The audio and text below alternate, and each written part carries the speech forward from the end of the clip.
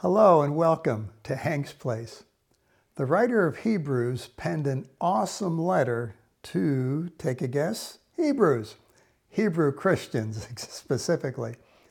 He was reminding them of their old covenant and point by point revealing to them how much better the new covenant is, urging them not to go back, but to hold fast to the new and live in it daily. Chapter 10 of Hebrews begins with the sacrifice of Christ, his precious blood given for the new covenant. In verse 19, it declares Jesus' blood gives us confidence to enter the holy places. The holy place reserved for priests only, and the Holy of Holies reserved for the high priest once a year permitted into God's presence. Jesus' sacrifice is the new and living way by which we enter in. Verse 19. Next verse states, though, Jesus is our eternal high priest in that Holy of Holies. No need to fear, did we get it right, or is our sacrifice acceptable? It's Jesus' sacrifice.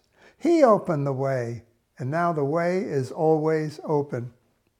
The Message Bible says it was a perfect sacrifice by a perfect person to perfect some very imperfect people. In light of the way into God's presence now being opened to us by Jesus, the writer then gives us three admonitions for living. Verse 22, let us draw near with a true heart in full assurance of faith. The Message says, full of belief, confident that we are presentable inside and out. Dear friend, let's keep a firm grip on the promises that keep us going, for we can commune with God. So pray with confidence. Let's all do it. Don't whimper and apologize for your existence when you do. Next verse, 23. Let us hold fast the confession of our hope without wavering, for he who promised is faithful.